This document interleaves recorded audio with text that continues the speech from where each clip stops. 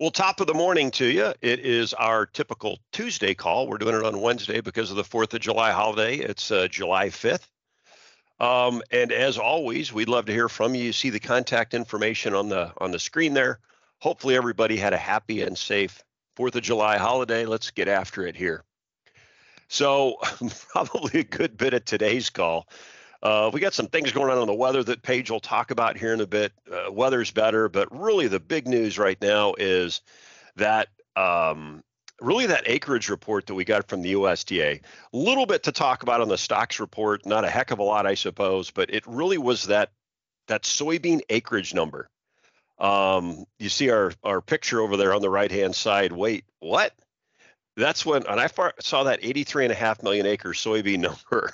I kept waiting for a correction to come across my news feed, and I'm still waiting. It never came. That is, it's unprecedented, but it isn't. I'll show you when we get to the numbers. We have seen something like this before, but I would argue we've really never seen a drop like this with the normal planning cycle. So again, I'll talk a bit more about that when we get into the numbers and we look at some of the other years, but truly something that we haven't seen before. I've been doing this over 40 years, and this one probably makes my top 5 list for wacky USDA reports, unexpected USDA reports. So let's just, if I can get the slides to advance here, kind of before we get into that, though, I guess we had a couple things here. We'll talk about where the soybean acres went. We'll talk about that report. Next Wednesday, actually a week from today, we have the July WASDE when the USDA will make their adjustments from these new and improved acreage numbers that we got.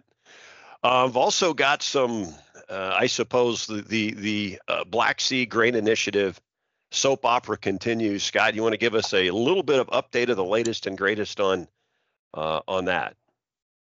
Well, yeah, it's more of the same, and we talk about it being a soap opera, and it certainly is. Before we left for the holiday yesterday, on Monday there was talk of a compromise, some different sort of a banking band-aid, if you will, to reconnect the Russian ag bank somehow to the SWIFT banking system, but not directly. Okay. Yesterday there was a Russian gal, I can't remember her title, but she came out and basically said that ain't going to work. We need full restoration back into the SWIFT banking system to extend this deal, which, as you can see there, the deadline is on the 17th. This morning, the stories are a little bit, kind of back in the middle. Now the Russian, at least from this morning's wires, is the Russian officials, whomever they are saying, well, we're still working through it. There's been no final ultimate decision yet. So, it's kind of more of the same. And I'll say again that if we don't get a new compromise and a new extension, I'm not sure that it will move the markets much.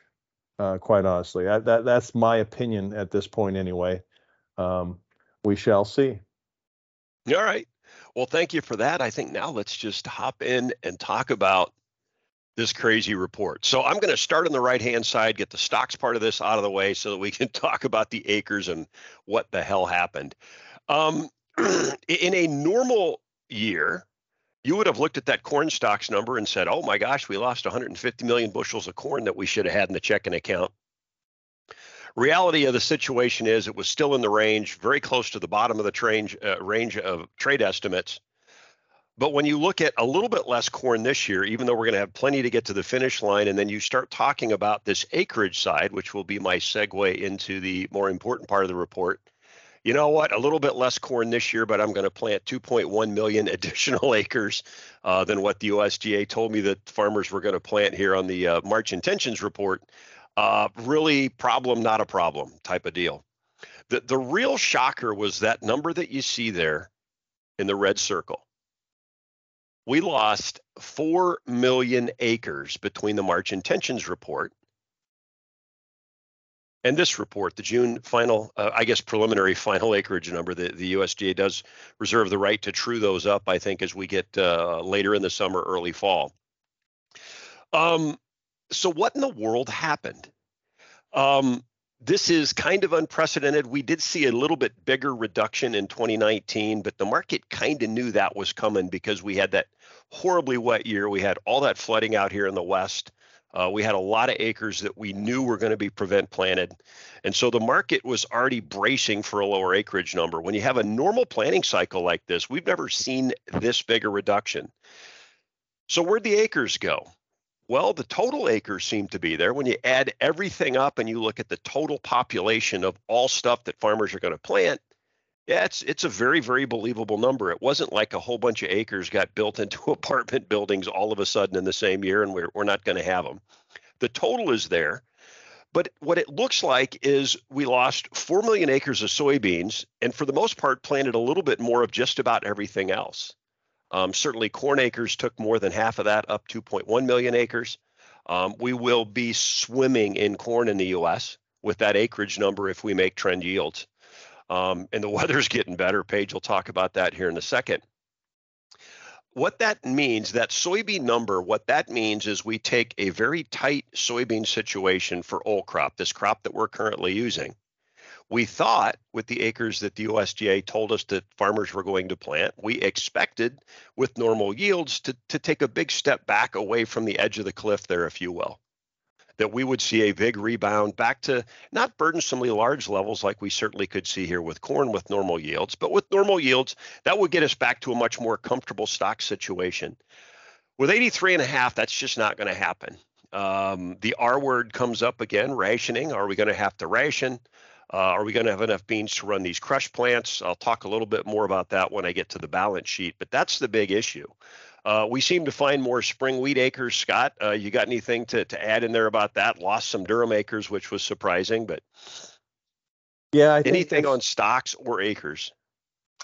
The only thing I would say on the winter wheat acres, that's not a surprise necessarily because we know we were going to see some abandonment.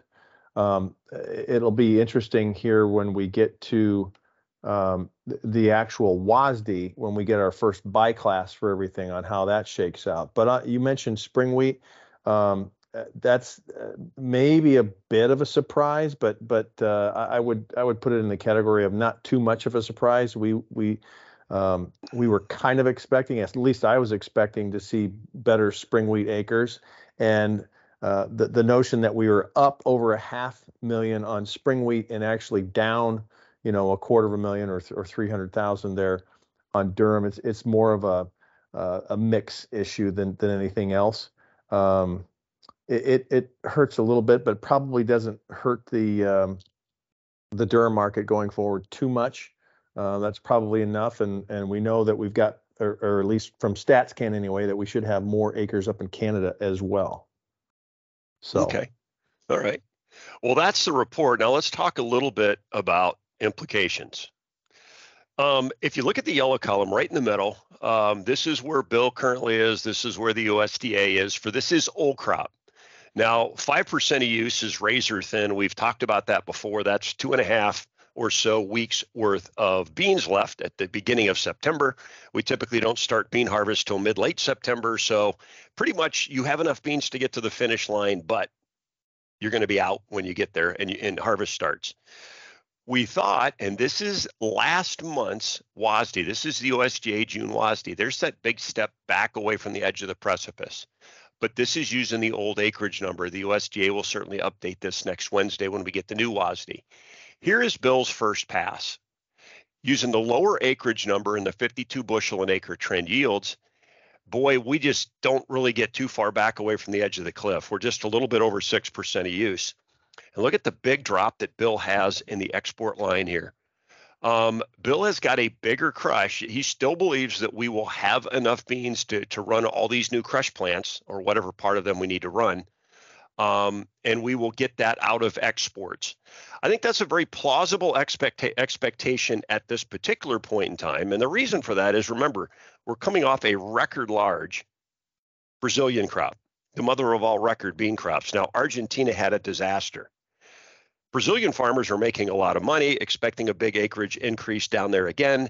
If you assume normal weather in the next crop cycle here coming out of South America, they should have, just a return to normal production in Argentina and yet another new record crop with average yields in Brazil. It's certainly possible to believe that we would have lower export totals and can keep more of those beans at home to crush. If you notice, that statement that I just mentioned had a lot of ifs in it. A lot of those ifs has to do with Mother Nature, and she has been a little bit cranky, as you know, the last couple years. So we're really kind of at a spot in the U.S. and the world that we do need to make some crops here, and some adverse weather as we move out into July and certainly August with beans. Will be met with some pretty violent price moves, I would think, in the soy complex, because we just cannot afford not to make a crop. So let's talk about this decline that we got. This is the acreage changes from the March intentions report to the June WASDE, and you could see that this 4 million acres over here. Well, you could see this has happened before. But I would argue that what we saw last Friday is in fact unprecedented, because again, in 2019, we had this horribly wet year. We had tremendous flooding out here in the Western Corn Belt, lost a lot of prevent plant acres up in the Dakotas, had quite a bit of flooding in the Red River Valley up in North Dakota. And so going into that June report in 2019, the market was already bracing for a lot of prevent plant. The market knew we were going to lose a lot of acres. This one, we didn't have that because we had a normal planting cycle. And we've really never seen anything quite like this with a normal planting cycle. It's always had a prevent plant component to it. So not sure what to tell you there. When you look at the state by state, I think I had this headline on one of the other slides. Every single solitary one of the 13 top producing soybean states planted less to beans. So why becomes the next question. And at this point, we get into theories because there is no definitive explanation at this point. But the best theory, the best possible reason that we can give you for why this probably happened was that if you remember last summer and going into planting last fall, into harvest last fall, we were looking at extremely historically high, in fact, record high nitrogen prices. Anhydrous prices were off the charts. They were much higher than we had ever seen them. Takes a lot more nitrogen, a lot more fertilizer to grow corn than it does to grow beans. It's a much more expensive crop to put in the ground, okay? But when you look at all the pieces, first off, farmers are not necessarily hurting for money right now. Farm incomes are up. They've been up for the last 5 or 6 years. Farmers are in pretty good financial shape. They can afford to take a risk. As we got into this spring planting cycle, anhydrous prices, nitrogen prices had dropped considerably from those all-time highs. Now, they were still historically expensive, but corn's not exactly cheap either. I'll remind you that the February insurance price for corn is $5.91 a bushel. And I think farmers might have been feeling at the last minute saying, you know what, with this lower nitrogen price, I'm going to take the chance of planting more beans, because it's like Farmer Dave, Nate's buddy, kind of said, more look, corn. More corn. Yeah, I meant more corn. And Farmer Dave, Nate's buddy, has kind of made the comment to us before that he said, you know what, if I got moisture in the spring, I really like to plant corn because sometimes I can absolutely hit it out of the park on a yield on corn. And I think when you combine the lower input costs that farmers saw right at the last minute going into planting and making those planting decisions, with the fact that they're in decent financial shape right now, they can afford to take a risk. We had decent spring moisture, got a little bit dry there in June, but when they were putting this crop in the ground, they had decent soil moisture. And I think all those things coalesce to get us a last minute push by farmers to put more corn in the ground. Nate, anything you think I need to add to that? Or? Oh, I think you hit it pretty good. All right, so let's get after it here. I'm going to show you crop conditions here in a minute. Crop conditions really didn't go up very much. Actually, they went up 1% on beans, or corn, down 1% on beans. But I think in the next couple of weeks, we'll probably see crop conditions, corn conditions especially, start to rebound pretty quickly. I finally got this before and after picture that I was talking about last week that I was hoping to get. The picture on the right you've seen before. I actually got in a little bit closer so you can see that rolled up corn spiking. That's 2 weeks ago. What you're looking at on the right-hand side is the same field after this 2+ inch rain we got on the 1st of July. Rode up there, pulled a motorcycle off the side of the road, took that picture, and you could see that cornfield that looks horrible on the left and probably would have gotten a fair or poor rating. If somebody drove by that same field after this 2-inch rain, was going to look a lot better. I thought we would see a little bit more of that find its way into the crop condition reports Monday. But we've talked about how subjective these are. We've also talked about how a lot of these reports get filed kind of later in the week, maybe before the actual rain came. So I think we'll get a lot of the benefit of the rain that Paige is going to talk about here in a bit. We'll see that. Look at that corn price at the top. Down 16.5% in a single week. I'd have to go back and see where that fits into the historical context. But when you now look at 94.5 or 94.1 million acres of corn planted and the weather getting better, all of a sudden you're talking about, you can see the bearish factors down there. We'll be swimming in corn if we make anything close to a trend line yield. That is a lot of corn acres. The weather's getting better right at the right time, as we talked about. We'll talk a little bit about the percentage of the crop that's pollinating. I think we typically reach that 50% pollinated mark nationally in the U.S. between the 15th and the 20th of July. So it's really kind of that third week of July that we all focus on for corn pollination, and you like moisture and you like cooler temperatures. And I hope I didn't upstage Paige here when we get to the weather, but I think Paige is going to tell you kind of that looks like that's what's coming based on at least the forecast we can see. We still got a crop that's a little rough. 51% is good to excellent. That's up a tick, like I said, from last week, but it's well below the 64% we were last year at this time. Again, I do think you'll see that bounce back pretty quick. As of, I think, the 27th or 28th of June, we've got 70% of U.S. corn area in drought. Here's the picture there. By the way, look at the bullish side. We really couldn't think of a whole lot of stuff that was bullish corn. I guess we do have some weather risk with July before us here, but that's what the corn market's suffering from. You can see the last update here is the 27th of June.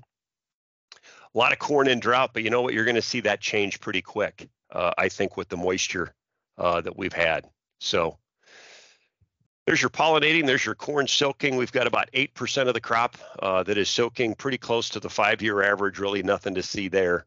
But again, this number, we should see this number here get to be about 50% here in the next couple of weeks. I was a little bit surprised to see got more corn that's shooting tassels around here than I thought to see. It's like all of a sudden they just start showing up. But anyway, there we go, Scott. You want to talk to us about what's going on in the wheat market? Yeah, wheat was, again, a little bit of a follower on the winter wheat side of things. Harvest is rolling along. We're on average, we're normally about the halfway mark. Not quite there. I'll talk about that a little bit more on the next slide. But for this slide here, the market action was, again, lower. We went down 13% in Chicago. Not terribly surprising knowing that corn was down as much as it was. Kansas City, not quite as much as you know. That's going to be the tighter class. Already is tight and not going to have as good of a crop this year. And not a lot changed in the world pricing, other than you see everything else is down. Argentine prices were down, French prices were down, but Russia's still the low guy in that game. We mentioned the Black Sea Grain Initiative. Again, we'll talk about it again, I think, for the next 2 weeks and whether we get an extension or not. I'm not sure that it's going to affect price action a heck of a lot at this point, but certainly we'll continue to talk about it. And so let's talk again about conditions right now. We're at 40% on winter wheat conditions here in the States. We really don't need to talk much about it going forward.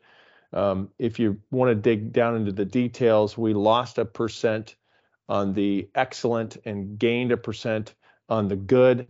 Doesn't really matter. We're harvesting right now and is not a big deal. Spring wheat conditions down a couple more this past week. I think wasn't just that like surprising? Or is that just early? I think it's early. I think it's early, number one. And number two, like you said, I think we'll see that rebound here as time goes forward. The spring wheat otherwise looks pretty good. You're 50% headed.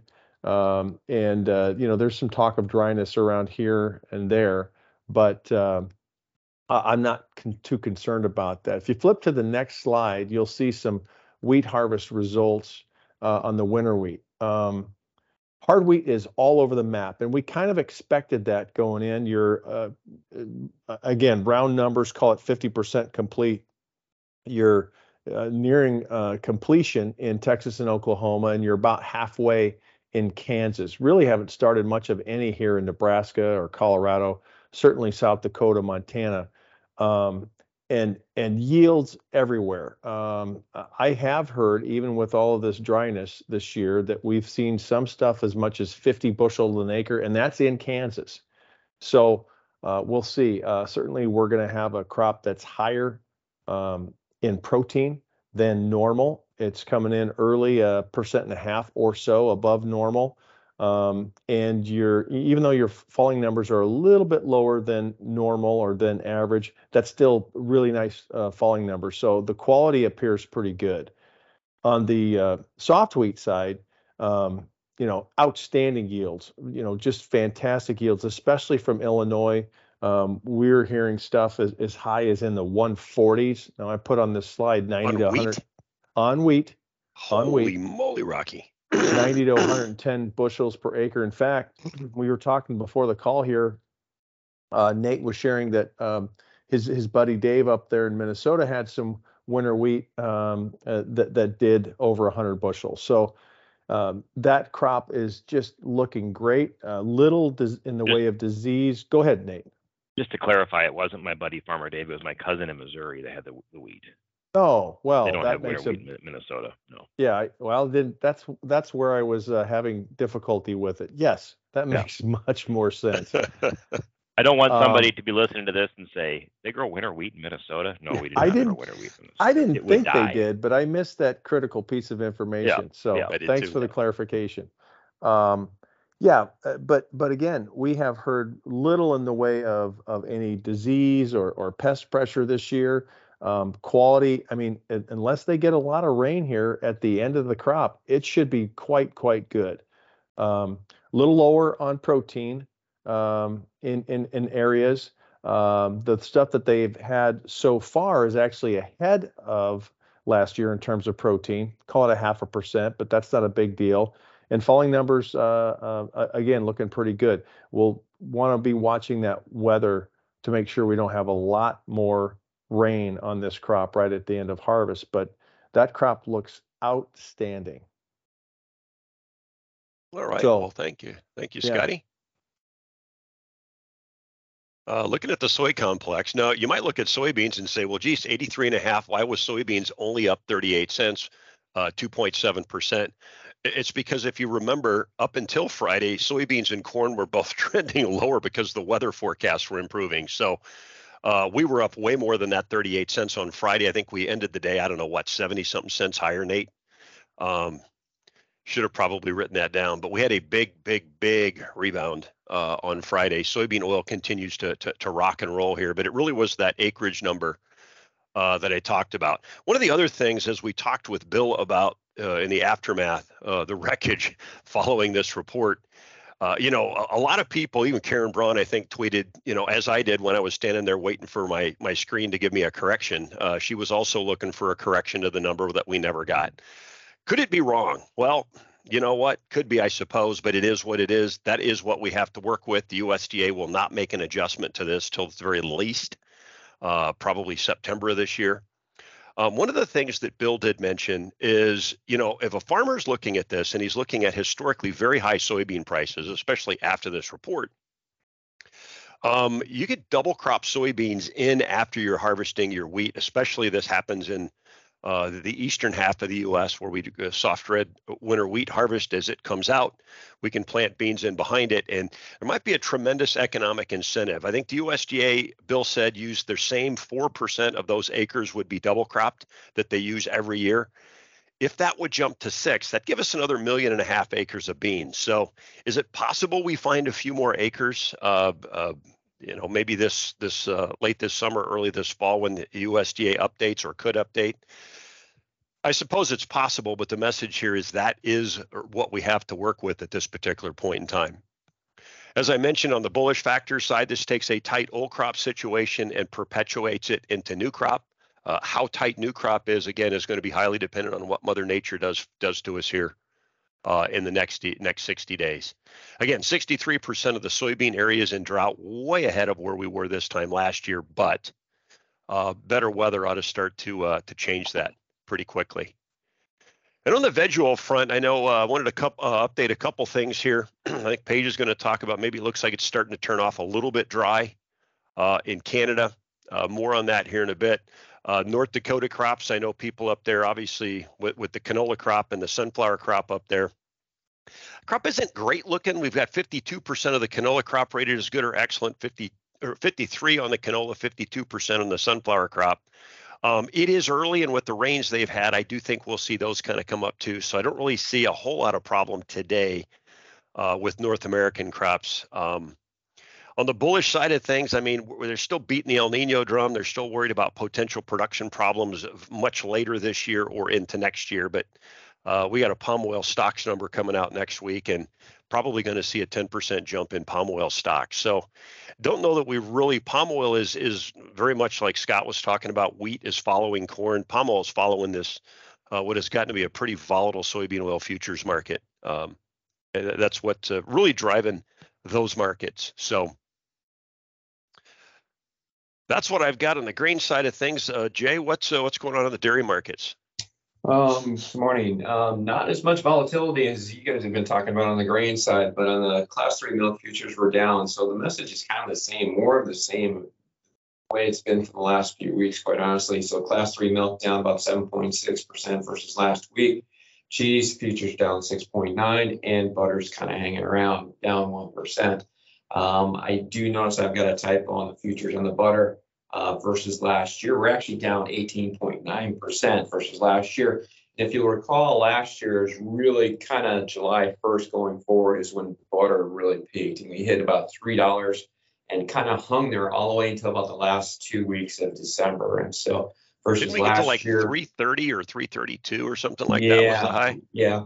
Record high. So this is kind of like the beginning. If you, like I said, you went back a year ago, this is kind of when we were off to the races last year, and butter got to $3, never really looked back. Dave, if you go to the next slide, I want to call out a few things on the charts that I think are important. So when we look at the class 3 futures forward curve, again, right now, plenty of milk. We've got more than enough milk around. That's why you're seeing a deep discount. And that's why, quite honestly, in the upper Midwest here, you're seeing milk trade at a discount into the cheese market, just because there's so much of it.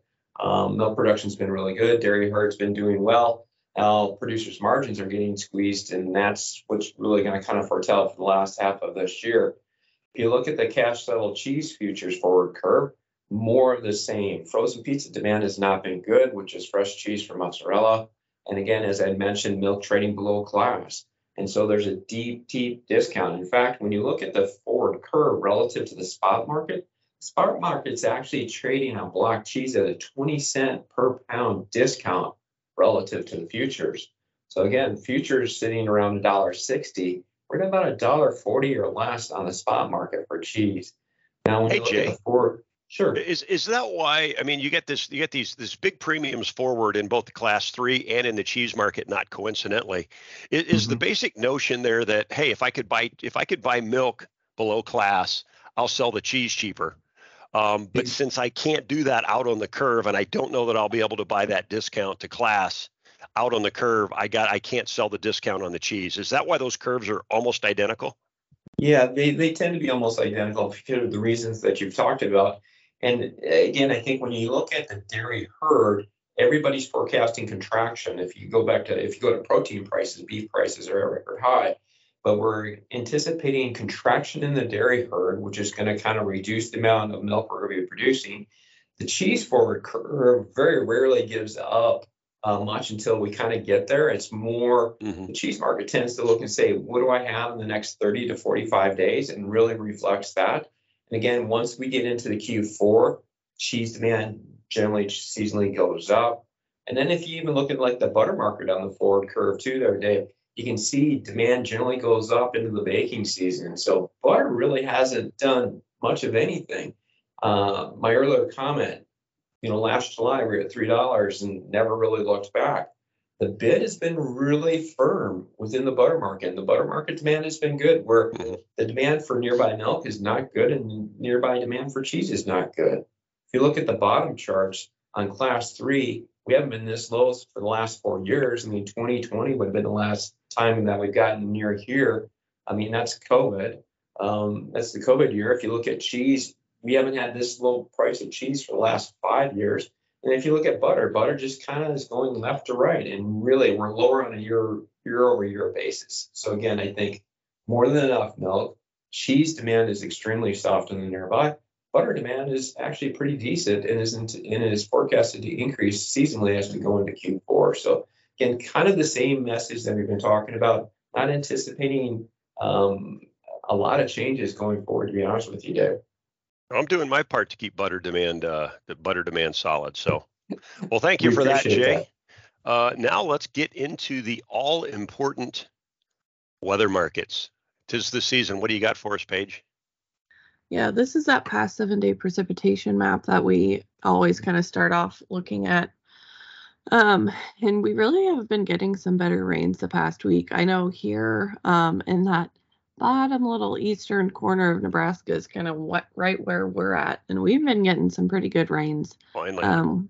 Yep, we had some pretty good storm, a pretty decent sized storm that rolled through yesterday. Right there. Yep. We had a nice 4th of July storm. I think this past weekend, I think it was it Saturday that it rained pretty much all day long, which I can't remember the last time we had one of those, where it kind of just steadily rained all day long, which we desperately, desperately needed. And you can see a lot of those heavier rains kind of move through southern Iowa. Illinois got a pretty good drink and kind of over into Indiana and Ohio. Looks like, at least in this precipitation map, looks like those areas got some pretty good rains. I think as we go through, we might see kind of those areas that got those rains get bigger. It seems like we've been having some good rains. So that is definitely helpful. This is the 7-day forecast. It seems like pretty much the better part of the last 2 weeks, we've seen a lot more of those purple and reds, kind of darker, heavier rain colors move in. This is no longer just kind of a green map. Green seemed like it was green and white. Green and white, yep. Yeah. So seeing a lot of color move back in, and that is, aside from not really being in North Dakota, this is the entirety of the Corn Belt, is either blue, purple, or red. So with everything being dry, crop conditions being poor, this is definitely going to help. I know Dave said a little surprised that corn conditions only went up one. A little surprised. I guess I'm a little surprised that bean conditions went down one. But these rains should help. We should hopefully see a lot of those condition ratings kind of come back up, hopefully in a little bit of a hurry here, with kind of significantly better rains the past week or two. And it looks like a pretty good, at least 7-day forecast. If you want to doesn't look like Canada gets much though, does it? Oh yeah, yep. I was going to touch on that one. It looks like all of those rains are staying a little bit too far east to kind of hit a lot of that canola area, kind of right across that North Dakota border. Looks a little white and only some kind of minor rains up there. Probably not overly critical at this point, but they seem to be drying out here a little bit. So something to keep an eye on up there.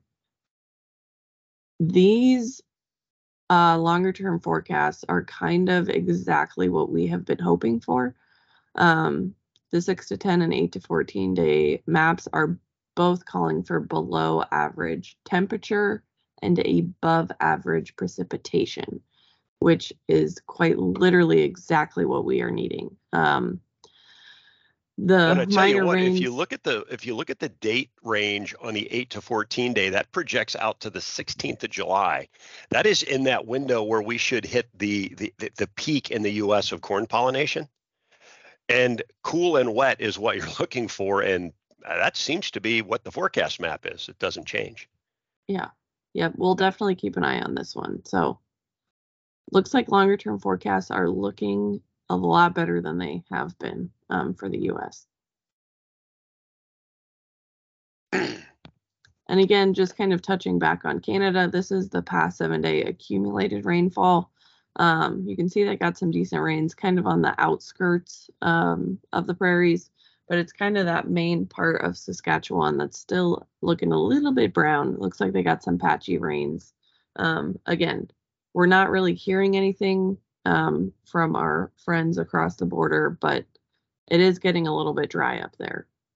Yeah, I would think with that 7-day forecast and then that soil moisture map on the left of this slide here, you'd think it would start to be, because July, kind of like for corn, I mean, July is the month for canola as well.